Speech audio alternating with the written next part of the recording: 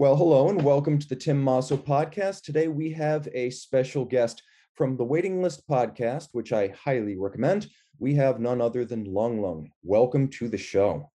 Hi, thanks for having me. This is going to be fun because we're talking about new watches and we're riffing on the best and maybe even the worst of 2021 to date. This year, the first year in our lives that there has been no planned Basel World, no planned SIHH. And the rollouts have been slow and almost continuous. It's like a full model year spread out over 365 days. So, what has impressed you so far? Keeping in mind there will be more releases, what are your favorites to date? Favorites to date. I have to say I haven't gone to a lot of releases, but then so far I think the Elongate releases have been the best for me. Um, to be very honest, I think for a good 1 year before COVID, the way that I have shopped for watches usually like I don't deliberately say, hey, it's a new year, let me look for a new piece. I like to be inspired when I least expect it. So I go to a lot of G2Gs regularly, and I like to, through the process of meeting people, suddenly discover a brand, discover a piece, and then go home and research it. And it's a hit and miss thing. Like half the time I research and I end up saying, hey, this is not my kind of thing. Half the time I'm like, okay, I need to understand this reference more. And then I start digging into that reference. And then I start thinking, from this reference, which precious metal, which edition really interests me, and then it kind of goes from there. So this has been quite a strange year for me. But going back to your question, definitely the Elongate releases for me. I'm with you there. They had a fantastic year. Keeping in mind there will be more releases. I got to say, this year, a lot of my favorite new releases, and I'm a little bit embarrassed here, are variations on existing models. So, for example, the build out of the Urwerk UR105, the tantalum Mhm. hull. I mean, oh my God, I know why more tantalum watches aren't made. It's really hard to work with it. But given Mhm. the results with Urwerk and, of course, the famous Chronomètre Bleu from FP Journe, you wonder why more of an effort isn't made. This 105 is going to be made in 12 pieces. And to me, it feels like it should be something always available. There should be more tantalum watches. Exactly, I agree. But what is the reason why people give I mean, I get it when people like wait a whole year and then something gets released and they just change the precious metal, right? But to me, I've always been like, that's fine, because how much do you want them to like innovate, before it starts to look tacky, right? For lack of a better word. I'm actually okay with it. I mean, I'm totally cool with the variations. We've seen some great ones. Longa, one of the best watches of the year, the triple split, now available in rose gold. It's Yes. dynamite. I mean, it looked utilitarian, sober, reserved in white gold, but then you Yeah. take a look at it in rose with that blue dial, and you're like, I know the contrast. oh my gosh. I was blown away. And I think, like, I try and imagine that piece in every variation for whatever might come out in the future. And I just don't, I just feel like because the design is so good already, you can just play with any color and it'll look good. Oh my Yeah. God, yeah. And it's like, okay, sure, innovation comes at a premium, and I give, special veneration to people who do the new thing first. But then you look at the new triple split, you look at the last version of the UR105 from Urwerk, Mhm. you look at, for example, the Senator 70s from Glasuta Original, and they just came out with a turquoise dial and a yellow dial. It's like a different watch. Yeah. Yeah. If I what are your thoughts on the new Nautilus though? Because a lot of it's to me it's like a hit and miss thing. So 50% of the people are like, I love the green, 50% are like, what's going on? What are your thoughts? Am I allowed to love the dial and hate the watch? Love the dial and hate the watch. Yeah, I think so. Because I'm not a big fan of the 5711. No, I mean, for me, I'm yeah. no, no, You're keep gonna go going. ahead. Finish the thought. Okay, because a lot of people are gonna hate me for saying this. It's not that I hate the watch. I think it's a great watch. It's just the way that it's been hyped up. And any watch that's hyped up, it just kills it for me. And it just makes me want to avoid it. Yeah, I remember back in our Watch You Want days in 2015, 2014, we were buying used 5711s for 16, 17, $18,000, selling them for about 20. Now people are paying $100,000 for 5711s. And I'm wondering, is it really five times the watch it was in 2015? No. Do you think how long do you think this bubble will last for? I honestly think the bubble's going to last until we get a full idea of the recovery of economies from the pandemic. There's still a lot of places around the world where very wealthy people have nothing to do but buy stuff from their own homes. And if Hmm. there's one thing we know about the pricing of the 5711, it's that Patek Philippe charges about $33,000 for the watch. And no matter what Patek Philippe dealer you go to, you're going to pay $33,000 because there will Hmm. never be a markup or else the dealers would get in trouble with Patek. All of the Yeah. price inflation is due to online sales. So Okay. 100% of it is due to online sales. As long as people with too much money are Mhm. extensively online all day while working from home and Mhm. bored because they can't get out, you're going to see Yeah. pricing pressures that move the price of those watches up. When people get out of the house and get away from their computer, you're going to see a correction. But do you really think it's the everyday retail like buyer that's doing this? Because I actually think it's the dealers doing this. I think it's definitely because I'm looking at it from a pre-owned standpoint. I know we've had Nautiluses around 90, $100,000. People are Mhm. buying them there. And the people who can sell them privately are putting them up on Chrono and they're putting them up for 90 to 100. You know that you're looking at the last gasps of a bubble when dealers are selling watches to each other. And I can Yeah. tell you for a fact that we're a volume dealer. We're going to do a few thousand watches a year. People are still buying these to own, just like they're still owning, either buying the Chronomet Blue to own, they're Mhm. buying the Rolex Kermit to own. When you see a lot of inventory online in the hands of dealers and they're just selling to each other, then you get into like the Ferrari bubble model in the late 80s. Mhm. Dealers were selling old Ferraris to each other, and eventually the Ferrari F40 that cost $150,000 became a $1 million car. Mhm. And right around the crash of the international markets in 1987, the dealers were all left holding inventory and there was no customer for that stuff. If we had like 10 5711s, I would be Mhm. like, yeah, that's way too much. People aren't buying anymore.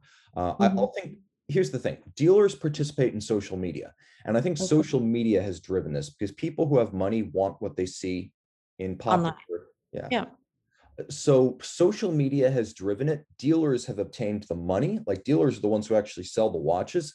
But if you Mhm. ask, for example, why dealers haven't succeeded in making Laurent Ferrier and Ulysse Nardin and Yeah. Gerard Perregaux, I mean, if they could choose, they would choose to make those brands colossal because they own those watches cheap. They would love to be able to sell, you know, a Piaget Polo for $100,000. Yeah. It's hard to help those brands. There's only But so much you can do. so why don't they just get together and push a brand? Because I feel like for a while I was seeing a lot of Daniel Roth's floating around, and then the Collective Man was like advertising it. Then you just kept seeing it on Instagram.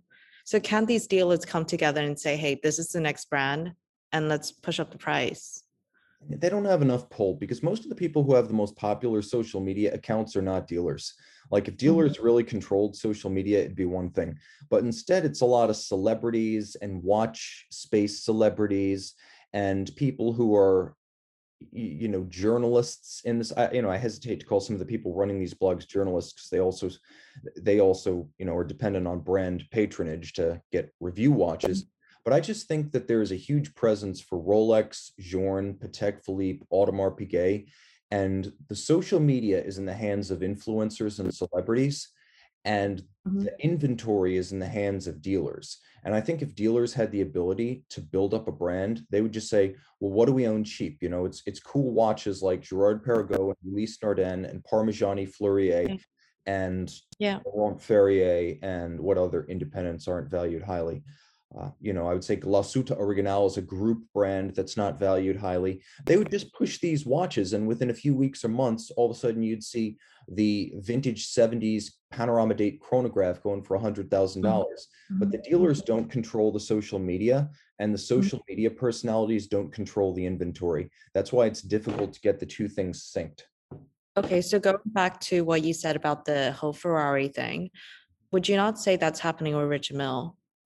So You know, dealers are buying from each other. Yeah, they do. It's some Richard Mille watches are priced pretty darn close to reality because I never Okay. imagined there are watches back in the watch you want days, 14, 15, and 16. Mhm. We would generally buy for less than their retail price. And now every Richard Mille dealer has a wait list because Richard Yeah. Mille does own factory boutiques. Mhm. Um, I would say if there were no wait list at the RM boutiques, there would be no pricing pressure driving up the money that aftermarket vendors are getting. It's the same reason that a Rolex Daytona can cost $30,000 despite being a $13,000 watch. If Mhm. you could go to a Rolex dealer and get one, the aftermarket pricing would collapse. The fact that you can't go to the dealer and get it tells me that there's enough demand that even if demand were cut in half and that watch became a $15,000 Rolex, it would Mhm. still be marked up relative to its price. And that's what we're seeing with Richard Mille. Even if there were a deflation, I Mhm. still think there would be enough demand Mhm. that a watch selling twice its price might sell for, I don't know, 125, 130% of its price. Um, Do you think the age group that's coming in to buy this kind of stuff has changed? Yeah, I do. I think that, and this has just happened in the last 18 months, but the Mhm. millennials in the United States, they surpassed the baby boomers, the post-war generation, as the most numerous generation. And I think when older people talk about millennials, they imagine kids at spring break in, Daytona Yeah. Beach. Well, those people are all 16, 17, 18 years old. They're not millennials. Millennials are people like me now who are Mhm. closing in on 40. They've got doctoral degrees and 10-year-old kids, and they're Mhm. entering, they're entering middle age and their peak earning years, and they're bringing in money in numbers that the, the older generations, they don't have as much now that they're moving to fixed incomes and retirement. So I do think that there's a larger, somewhat wealthier generation coming up. It's not universal that millennials have money, but the sheer number of them and the fact that a lot of the older collectors are selling off their holdings means Mhm. that there is sort of a passing of the torch, and you're going to see more and more of the demand for hot brands driven by people who are in their 30s and their 40s rather than their 60s and their 70s. Okay. Coming out of COVID, right? Do you think that there will be a shift in terms of what brands people collect? I don't necessarily think there'll be a shift in terms of what brands they collect, although there'll be some movements around the margins. Look at some of the brands that just became a big deal in the last, again, 12 to 18 months. Ming, Corona Tokyo, Stefan Hmm. Kudoka. You're hearing Yeah. a lot more about Sartori Ballard and Yeah. Anordain.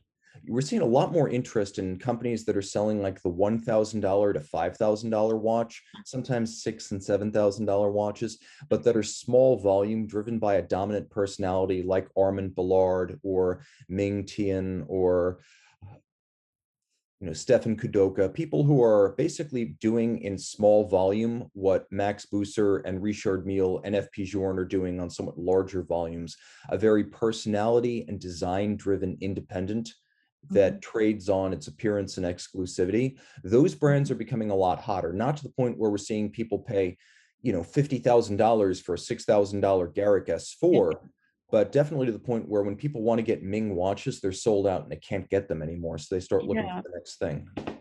Yeah. It's interesting.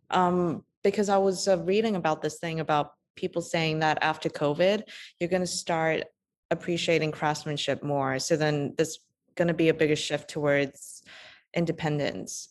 And then the big brands are not going to do as well.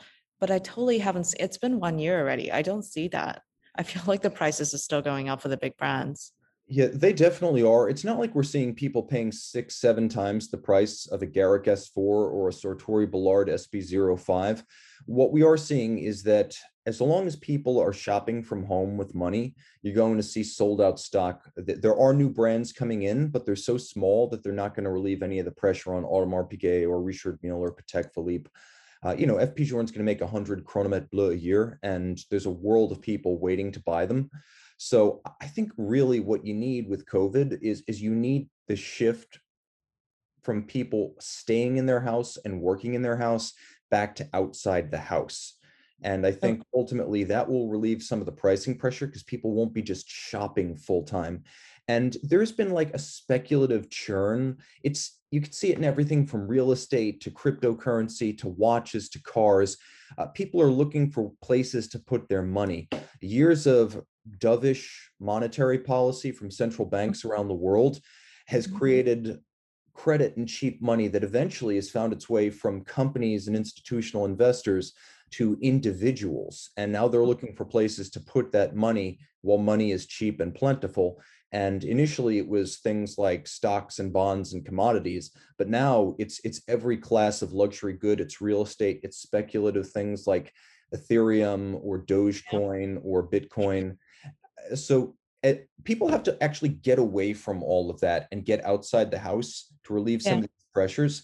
That, or there needs to be a major correction, which could come for any number of reasons. I found that most economic downturns historically are due to debt. I'm not sure where I see the debt bomb this time around. There's a lot of debt spread around, but nothing as Yeah. big and stand out as mortgages back in like 2008. What is your this is going off topic a bit, but what are your thoughts on crypto? Are you a believer? Do you think that the watch industry might eventually adopt this or I think well, they're already adopting it. I mean, you're going to see, I think Watchbox, the company I work for, will take Mhm. payment in at very least Bitcoin. I know they will. I know you can Okay. buy a watch with Bitcoin at Watchbox.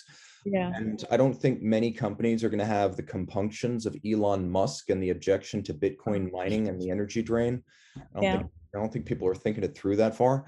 I Mhm. do think that they're not money. They're not money in the traditional sense, because every economics teacher teaches you in economics 101 that money is a store of value, a means of exchange, and a unit of account. And while you Yeah. could argue that it's obviously a unit of account, you can easily figure out via the blockchain who owns what and who has owned what. But in terms of a store of value, we've seen Bitcoin time and again drop 50 to 70% of its value. And cyclically, it's as reliable as the sun coming up. It will shed a huge percentage, even a majority of its value. And when Mhm. Elon Musk can tank Bitcoin in the space of 3 weeks, Mhm. it's just not a great store of value. It's not a dependable one. And it's that last part, the means of exchange, the ability to use it as money. When I first wrote about Bitcoin to buy watches in 2013, Mhm. Bitcoin was best known as a weird nerd speculative commodity and basically the way money launderers pay each other. It's not Yeah. quite that bad anymore. But Mhm. in terms of using it as money, it's not very liquid and not everyone accepts it. So, for the most part, what do Bitcoin owners say? They say hold. What do you hold? Well, you hold assets, not money, like commodities that sit forever, like gold or vintage wine. Mhm. So it's not money in the traditional sense that it's insured and reliable and universally accepted. I don't think there's a country in the world where you can't pay for goods in dollars.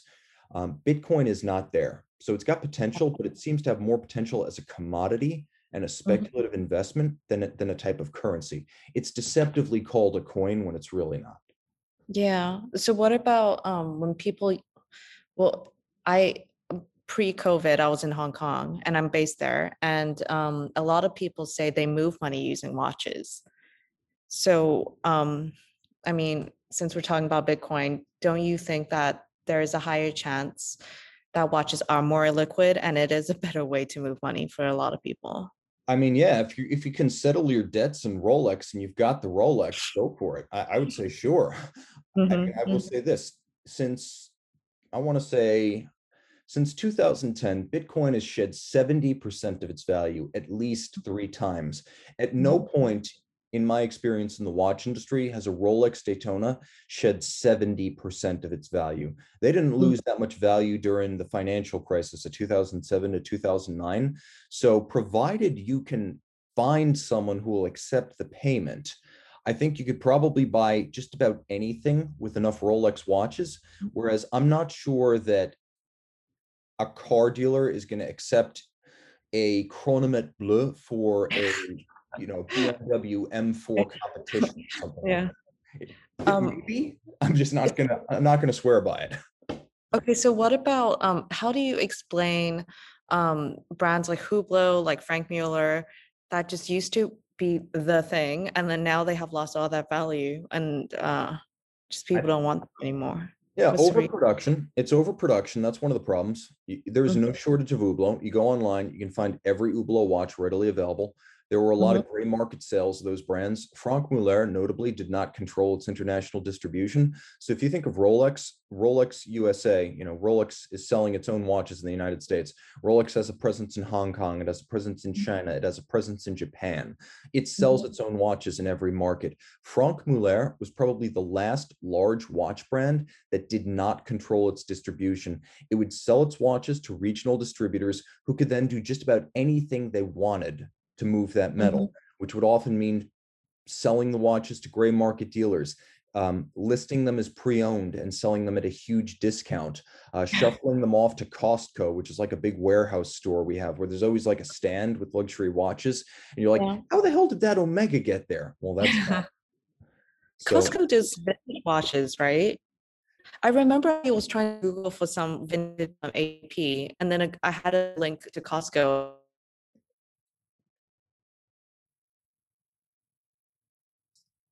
inside Costco. yeah, well, there is like a little stand in Costco. And let me just make sure my connection here is not breaking up. I think we're good. But inside of Costco, there's a little stand where you'll see watches, none of which are being sold by authorized dealer Costco. Costco is an authorized dealer of only one brand that I'm aware of, and that's Invicta. So Oh God. yeah. So that has, yeah, I mean, your authorized dealer has a pizza stand.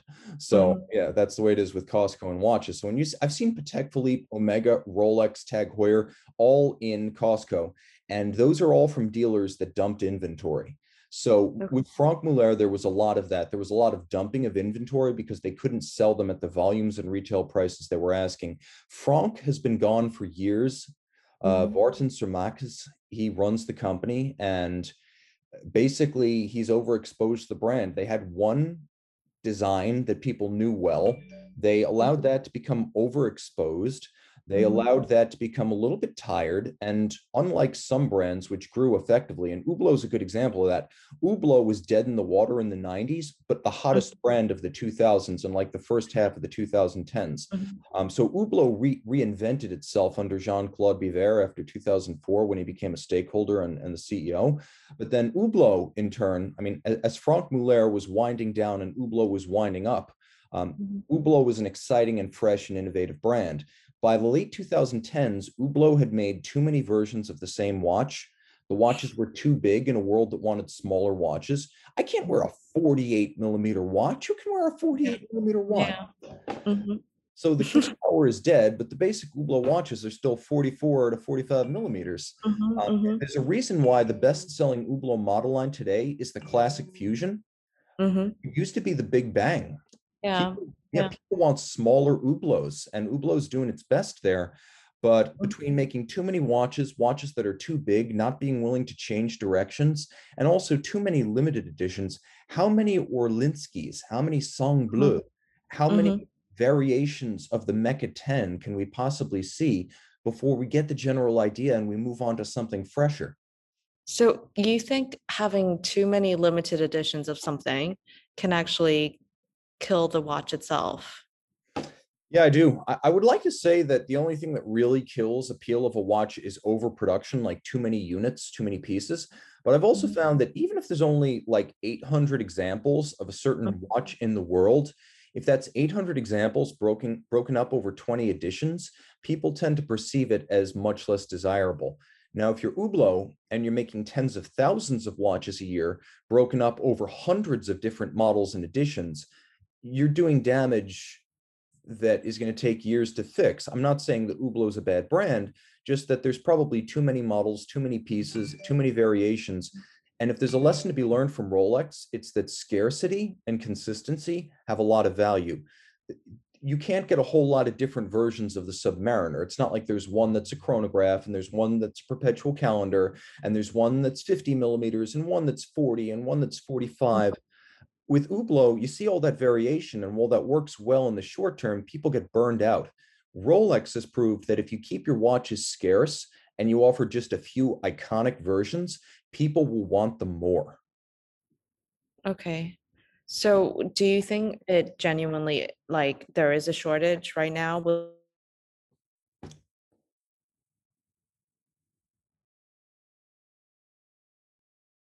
On there. I think we've got a connection issue. Let's wait for this to Mm. come back. A shortage of what? I'm sorry, I got cut off there. So do you think right now the factories are actually like slow in producing, or this is deliberate, like they're just controlling the output, You mean with Rolex specifically or factories in general? just factories in general? I think for the most part, Swiss watch production has not been terribly impacted by supply chain problems. Most of Mhm, their suppliers are based in Switzerland. There are mhm, some lower end brands, Baume& Mercier, Tag Heuer, that might use imported parts from East Asia to keep the prices mhm. low, and those supply chains will be disrupted. But we're looking, I mean, we've been talking mostly of high end brands here. I think Rolex is Yeah. the most affordable brand we've discussed at length.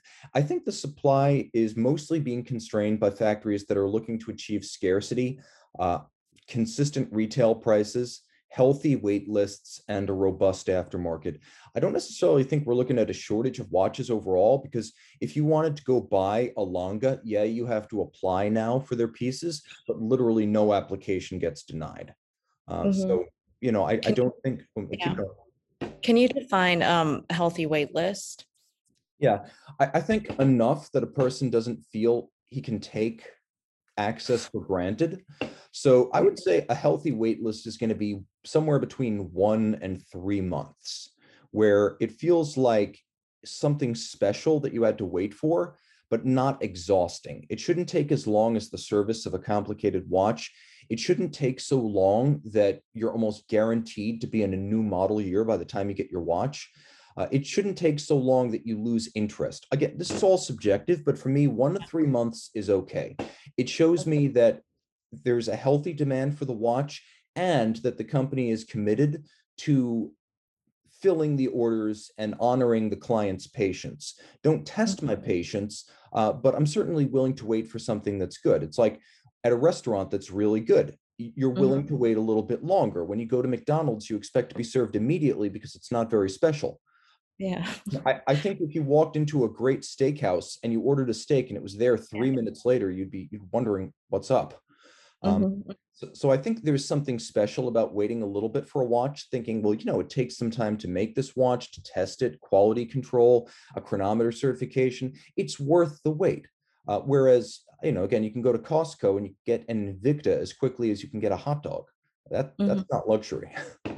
You heard of have you heard of people talking about writing essays to get a watch? Like going into college. Yeah, because I've heard of I have friends who are in Canada trying to get Rich Mill, and they have to write a two-page essay to justify why they deserve one.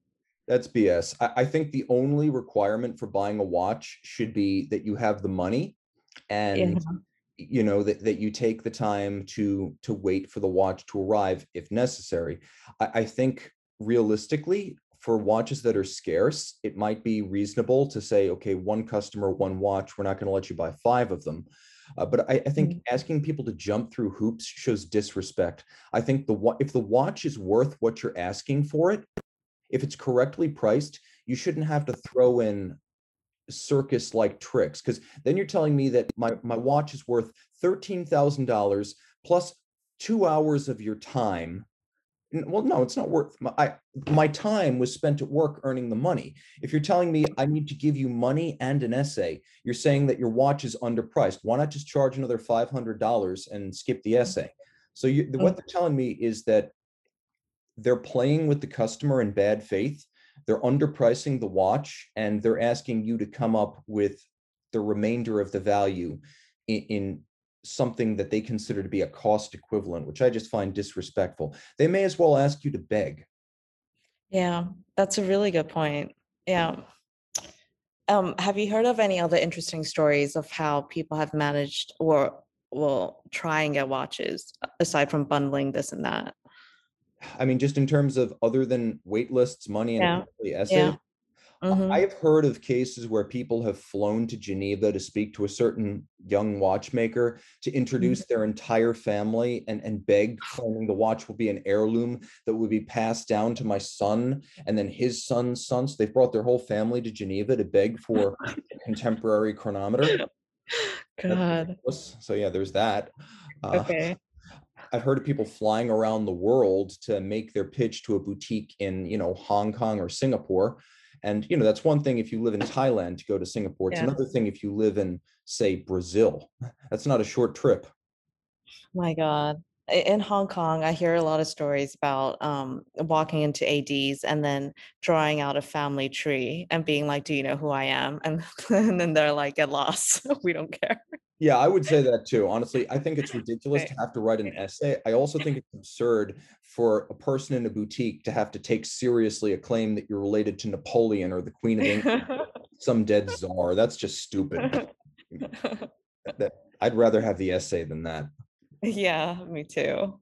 What about what's on your list? Like what is something that you really want? Oh, I want stuff that no one wants. That's what I'm in great condition. Like if I were to build up a collection, there'd be a Ulysse Nardin Sonata Silesium, which is the minute repeater of alarm watches and one of the best travel timers on the market. I would want a Ball Engineer 2 Magneto S, which is probably the most feature dense sub $3,000 used watch you can pick up. Count me in for the 2017 50 Fathom satin titanium blue dial. I'm all about that. That's a watch that sells used for around 10 grand on a retail over 15, I believe. I want watches nobody wants. The MIH watch, the first one from the 2000s, designed by Christian Gaffner, Ludwig Oxlin, and Paul Gerber. I want that watch. You can get those for less than 5 grand. These are all the Mhm, watches I want. I want watches that are beautifully handmade. Arm & mhm, Strom made incredible mhm, ETA-based engraved watches during the 2000s and the 90s. And to mhm, my eye, those look incredible. Those are handmade watches for the price of like a new Seamaster. Um, mhm, and again, you can go on Chrono right now, find them used for a few $1,000s. To me, that's the ultimate in handcrafted individuality because they're done by hand. No two will mhm. be alike. I'd say, Is there oh, keep going, keep going. sorry, is there a limit to do you limit yourself to how many pieces do you eventually want to keep, or Yeah. do you feel like it's a long process and you just keep curating and curating? When I feel like I'm not wearing certain watches, unless there's a deeply seated emotional reason for keeping them, like it's grandpa's watch or it's my graduation watch, when I'm not wearing watches, that's my sign that there's too many. And the first thing I'll probably do is I will, sell those watches. And then Mhm, if I feel like there are watches that I would wear, then I'll add back some volume to the collection. And if I'm wearing, let's say I go down to 6 watches, but I see 2 I like, I'll bring those 2 in. If I'm wearing all 8 of them, then I'm not going to sell. But if I'm down to 6 watches or 5 watches that I actually want to wear, it's mhm, just unreasonable. It's not like they're gaining any great value. The watches I buy aren't Pateks, they aren't Rolex, they aren't AP. So I would mhm. rather swap them out and have the money so I could buy what I want or buy what I want and actually wear it. How do you decide what you wear like daily?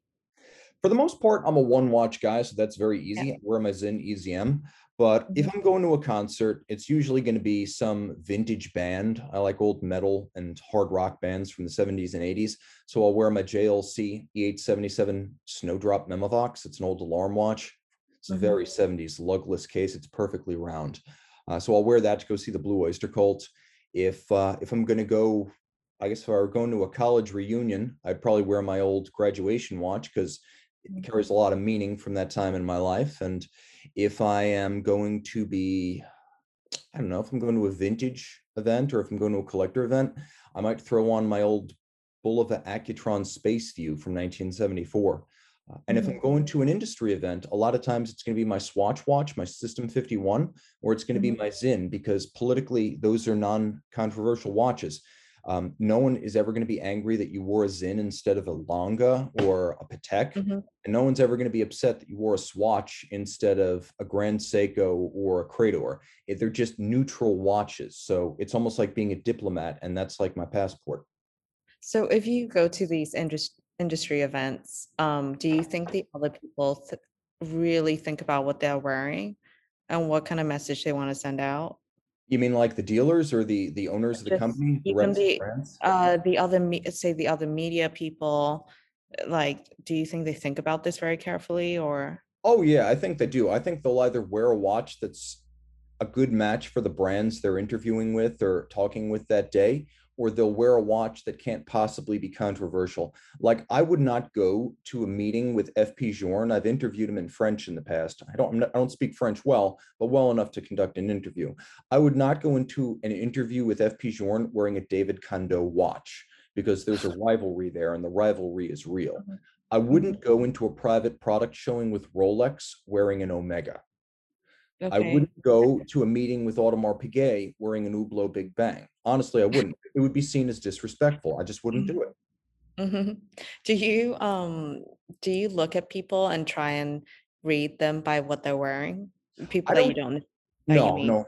I would Okay. make mistakes. I think if I tried to judge someone by his watch, I would make a mistake because what I'm reading into that watch isn't a reflection of that person. It's me projecting my prejudice about that watch onto the person. So I'm really just reading myself in a mirror.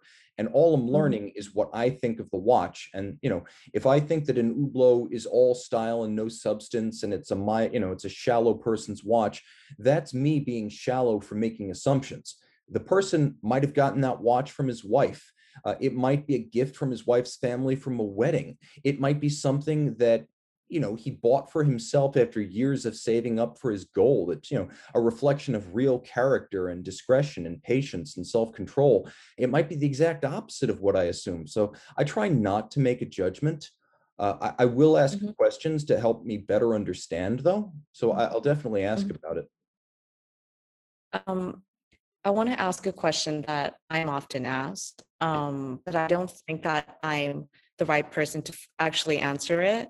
So, what are your thoughts on w- what is the reason behind the lack of women in the not in the industry, but who buy watches as compared to men who want to get into watches?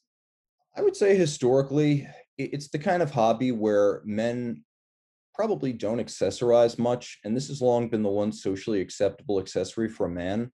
Like, Mhm. it's not always acceptable for a man to wear many rings or necklaces or bracelets. A Mhm. man probably isn't going to carry an external bag. Like, men will have wallets or they might have a backpack, but Mhm. I've had a lot of friends who are women who eventually get into watches and they add the watches to their collection of bags and necklaces and bracelets and earrings. And these are not things that men can always wear. Like a man might wear like a gold chain when he's at the beach or something, or when Mhm. he's, I don't know, hanging out at the mall. But Yeah. if you showed up to a job interview wearing a huge gold necklace with pearls as a guy, people would think, people would ask, like, who the hell do you think you are? Like Mick Jagger? Are you a rock star? Or what is this TMZ? They would be asking like, are you Yeah. glitterati? Am I supposed to know who you are in advance? Because you dress like a celebrity, or you dress Yeah. like someone who is maybe a model or something. It's Mhm. just not Mhm. normal. But if a woman walked into an interview with a big necklace and earrings, there'd be nothing strange about it. It's just more socially acceptable. So for years, guys kind of had this one outlet. You can go into an interview wearing a nice watch, and it'll be looked at as appropriate. Mhm. If you go into a job interview with an enormous red alligator skin bag, again, it's not wrong. It's just something that's unusual, and it would take a lot of courage and I think individuality as a guy to do that. So women have had a lot of options for a long time, whereas men, even they can't even bring themselves always to wear jewelry bracelets. Even if it's a gold bracelet, it's got to have a Rolex attached. It's like Yeah. people always talk about smartwatches Yeah. killing the mechanical watch. What'll really kill mechanical watches is the day the guy realizes he doesn't need a watch attached to the bracelet. Mhm. Mhm. Now, Agree. women have come to watches because more and more, I think, ultimately there are more guys who might carry bags now and more guys who might wear bracelets. It is more acceptable, and there are more women who are looking for different ways to accessorize and also taking more interest in the machine. I think ultimately we're seeing more women who collect cars. We're seeing more women who have an interest in aviation. We're seeing more women who have an interest in all sorts of like nerd spheres where guys used to dominate, like comic books. And I think culture is becoming a little bit more androgynous in a way that makes it acceptable for men to like think of accessorizing the way women do, and women to sort of look at men's accessories and say, you know, I can embrace this, and I can embrace it in a way that's not just small or diamond set or quartz. All right. What about the advertising space and in general? Do you think they're doing a good job? Like bringing in non-traditional buyers. Mm, just bringing new buyers, yeah. I don't think that watch advertising is terribly effective because I've seen tons of ads for Tag Heuer, for example. I don't think there are many companies with a bigger ad budget than Tag Heuer. We're talking billboards, we're talking magazines, we're talking event sponsorship and celebrity ambassadors. And over the last 2 years, Tag Heuer has gotten clobbered. I can't think of many brands that have suffered more over the last 2 years than Tag Heuer. And if Mhm, it were just a matter of advertising relentlessly, I think Tag would probably be one of the most popular brands in the world. You can look at some brands like Patek Philippe, they mhm, have very limited advertising. You know, if mhm. there's the famous "you never really own a Patek Philippe" ad. But when was the last time you saw one of those? S- Probably Never. like online, like people are like, hey, remember this ad from 2001? So if you look at the brands that are really successful now, they're brands that have tapped into social media and influencers and platforms like YouTube and Instagram. And Mhm, I believe that that's where a lot of the success in promotion occurs, whether it's by mhm, the brands themselves or people who just like the brands and want to show off, mhm, or influencers who are strategically selected by the brands.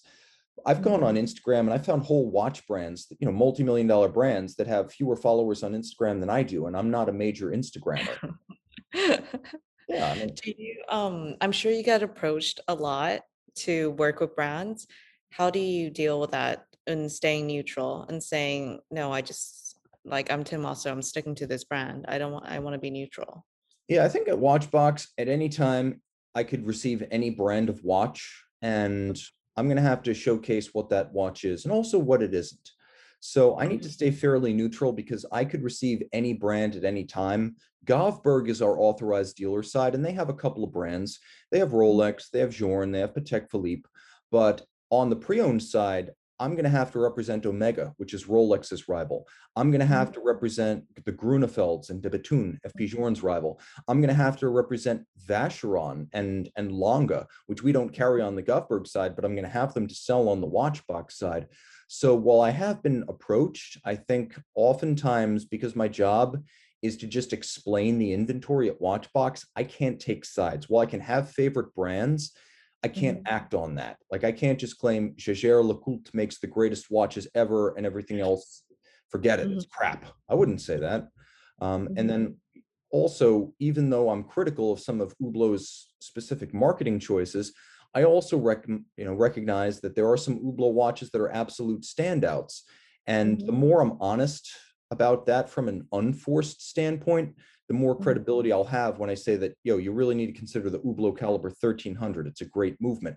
Whereas I mhm. think if I started posting sponsored posts that Hublot paid for, no one would take me seriously those times when I say, by the way, this is an Hublot with an incredible movement, and you can trust me on this. This is one of those Hublots that's about the movement, not the style. You know, if I came out with something that's one of the Hublot gem set tutti frutti, Big Mhm, Bang type models, it would be, I would lose all credibility. So in the short term, the offer to work with a brand is flattering, and I have had them. But in the mhm. long run, I think when you sell off access, you lose credibility.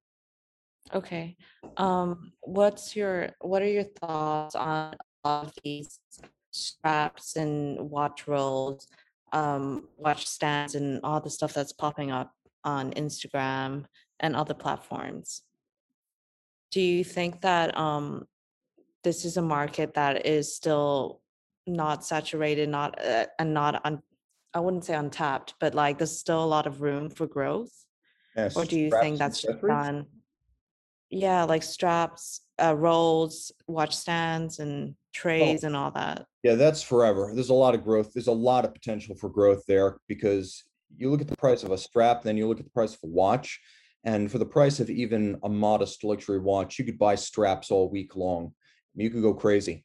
So I think there will always be a lot of aftermarket strap vendors, though I do think that increasingly you're going to see classes of watches like those from Hublot, those from Vacheron, those from IWC and Cartier, where you have proprietary quick release systems. We're seeing them from Audemars Yeah. Piguet even now. And it's going to Yeah. be very hard to build a custom strap for that kind of watch. Maybe not impossible, but darn close.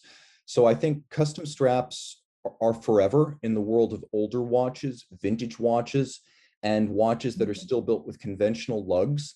But the more integrated bracelets we see, the more quick release systems we see, the fewer opportunity there will be for independent strap makers to craft straps for those watches. Watch rolls, though, I don't see anything stopping people from buying watch rolls all day long. And I think there's going to be a lot of room for more people to sell watch rolls all the way through. All right. This is our intermission. We're having some technical difficulties. Lung is back right now. Can you hear me? Okay. Sorry Yeah. about that. Yeah. It's Watch okay. rolls are forever. That aftermarket Mm, is infinite. There's no constraint on those. all right. Mm, well, You I know, can't think of any other questions. I think how about we jump back to new watches? We close out with a few okay. new watches. I know we were talking about variations early on. I'm dying with the 10-piece limited edition DB27 Titan Hawk from De Bethune. Yes, Same of watch course. from 2018, but it's got a green dial. Am I Mm, shallow for liking a dial? no, but I do see a pattern here. You like the dial, not the watch, but this, I'm sure you like the whole thing, right? Yeah, it's like they've perfected it. The black dial, the silver dial, those were nice enough, but Yeah. green, even though it's not innovative in 2021, I love Y- it. Oh, I know what I want to ask. So, with the fashion industry, every year they get together and they're like, this is the Pantone color. I think that's how it works. And they're like, we're going to do this. And everyone chooses the same color. So, how does it work for watches? How do they all say, hey, we're going to use green? I had a discussion about this with Elizabeth Dorr of Quill and Pad, and she Mhm. said they all look over each other's shoulders and they know what's coming. They get together, they eat in the same restaurants, they go to the same bars Yeah. and pubs, and everyone sort of has an idea of what's coming, which is how every watch brand could release a green dial the same year, or back in 2015 when everyone had a blue dial. Now, the real question is whether the green dial trend is going to have the same legs as the blue dial trend, because we're still in the blue dial trend and it's 6 years later. Whereas I'm Mhm. not sure that green is going to last more than 1 or 2 model years. I don't think so too. But then we had the whole rainbow phase as well. So with the rainbow phase, I'm thinking, do they all get together and use the same supplier, and then and then they take turns to choose like who gets the highest quality? Oh, I think realistically, I got to be honest, the rainbow trend totally flew over my head. I can't remember the rainbow trend. Which watches am I missing here? Okay, so I would say it was 2019 actually. So you had the Daytona rainbows have always been there, right? They came out with the yellow gold, white gold, rose gold, and then you could see AP did it, Roger Dubuis did it, everyone did it. Everyone had a diamond bezel, and it was just never ending. Chanel had it, everyone was doing it. And it got to the point that I just thought it was overdone. I just thought it started to look very trashy. But then I really just thought, okay, you guys must be all using the same suppliers and you must get together and say, okay, Rolex gets the first pick, and then here you go. And then, you go down the list and It's like pigs. Yeah, it's like the strongest baby pig gets the best milk, and the others get forced down to the end. Oh, okay, yeah, absolutely. They're definitely looking over each other's shoulders, and this is going to burn out pretty quick because green is not a mainstream color. I think we Yeah. saw a brief. You're right with gems. We definitely saw a rainbow trend. Not so much with dials, but what we did see a few years back was like a salmon dial Yes. craze. It I think lasted that was about 2 years. 2018. Yeah. Yeah. That, but I think salmon is still a color that's widely accepted. So blue, salmon, these will stay. But green, purple, I think 1 or 2 years max. Yeah, I agree with you right there. I would say green, purple, burgundy, these are going to be novelty colors. And I suspect next year we'll see something entirely different. We also saw for about, I don't know, maybe 3 or 4 years, a gradient dial craze where not Mm, only were dials colorful, but they were either dark in the center and light at the edge or light in the center and dark in the edge. And yeah. everyone was doing it. Yeah. And I think there's more and more brands who are doing not piece unique, but they're giving customers a chance to be more hands-on with deciding certain elements of the watch. I mean, like Debethune always had the Stradivarius, right? That you could choose the date and then where the stars were. And then with AP, they have the minute repeater now working with Anita Poche, right? So you can basically decide what's on your dial. Yeah, if you've got unlimited money, AP will do custom. Yeah. Arnold and Son will do custom. The Grunefelds, the Mhm. Batoon do custom. Vacheron has this incredible Le Cabinotier, which is basically, whatever your budget can imagine, we can realize, where you have watches using multi-axial tourbillon and chiming Oh, systems and mhm, perpetual calendars. You can get dragons engraved on the case and gems mhm. set on the dial and miniature painting. So yeah, at that super high-end level, there's customization. And then the lower end too, like with Anordain, you could spend maybe Mm, $2,000-$3,000 and get a highly customized watch. I Or don't at a think slightly they've higher done price that. point, like Yeah. $3,000 to $10,000, you can customize a watch from from Ox und Junior, Ludwig Oxlin. Yeah. What are your thoughts on companies like Mad? You know, when they take a watch and then they just, blacken the whole thing or they carve on it and stuff? There's always going to be room for customization. I think it's interesting that we're seeing more of it embraced by factories. So if you look at James Thompson and Black Badger, he does a lot of different things. He does his Fordite dials, Fordite case trim, various different types of loom. You look Mhm. at Bamford becoming a factory customizer for the Louis Yeah. Vuitton Moet Hennessy watch group. And I really feel like, just like Singer in the car space has taken 911s and dramatically upgraded them in ways that are not factory stock, but still Mhm. valued highly by the market as though they were factory. I think there's room for companies like Les Artisans de Genève at the various highest level, or Yeah. Bamford at kind of a mid-market level, to come in and customize a watch and not destroy its value. Because previously, we always joke about the Diamond District in New York City, where a Yeah. guy will take a $5,000 watch, add Yeah. $20,000 worth of diamonds, and wind up with a $5,000 watch. No one wants that.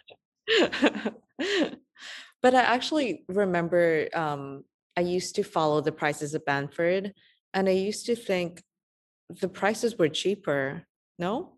They were at once upon a Yeah. time, because when Yeah. Bamford did Rolex and Bamford did unauthorized customs, people didn't regard them as Rolexes. They regarded them as Bamford. And Rolex expressly noted that they would not service those watches. Yeah. They would not support them. If you ever need parts, you're out of luck.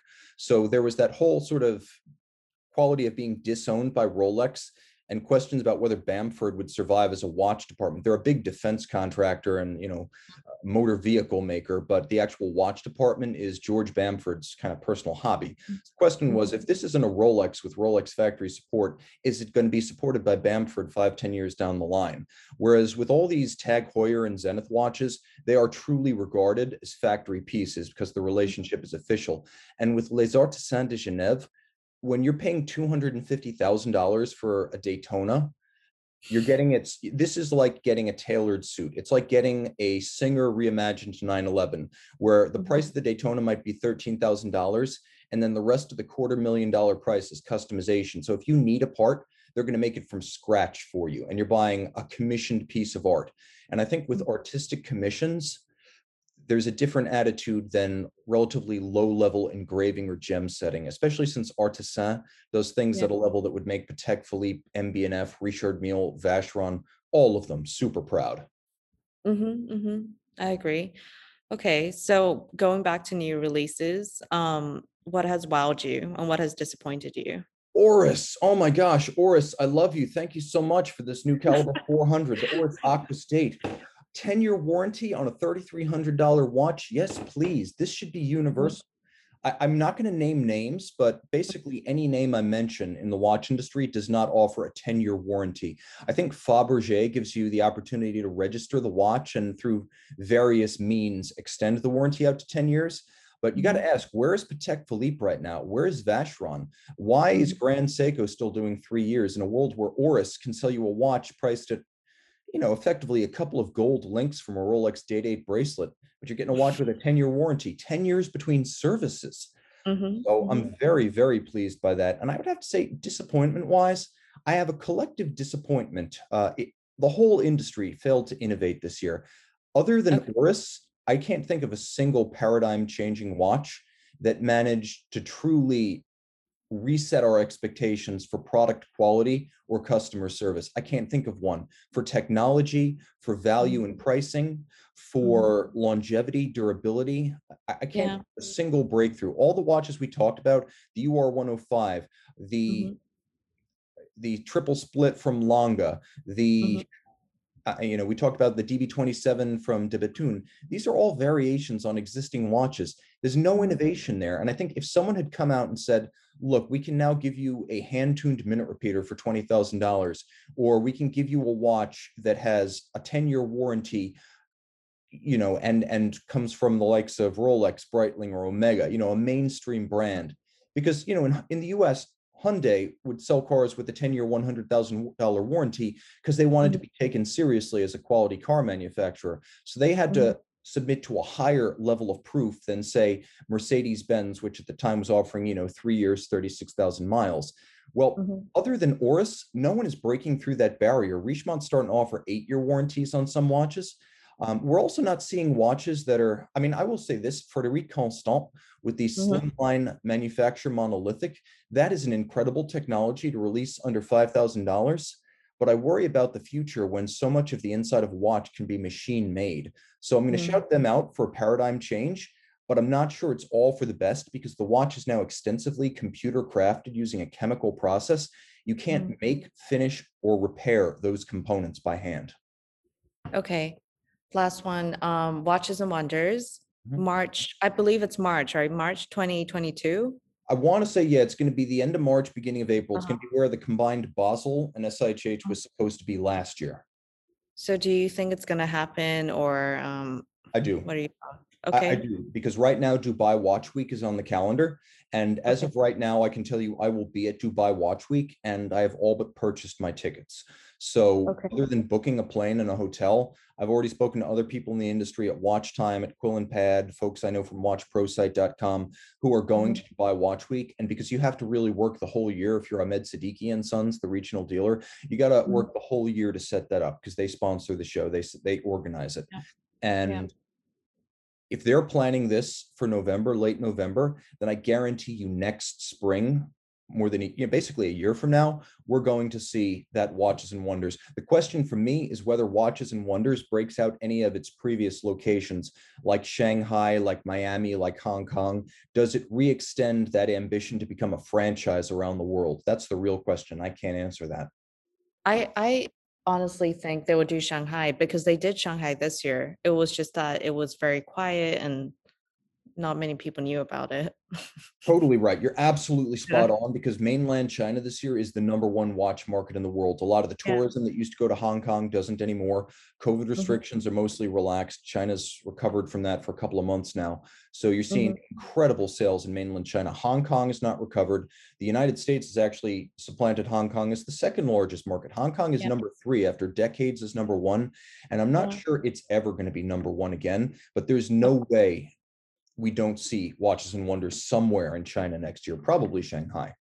Yeah. Agreed. Looking forward to it. All right. Well, this has been a hell of a lot of fun. Long, we need to do this again. Are you game? Um, Very good. This I had fun. I mean, like, I feel like there's so much to ask you, and like, I just want to like, squeeze all that like information out from you. I'm The very useless interested. trivia. Yeah, I've got useless trivia coming out of my ears. I hope it doesn't show up on the camera. All right, guys. Thanks so much for all of you who joined us. Remember to check out the Waiting List podcast. Time out, Tim out, long out, and thanks for logging on. Bye.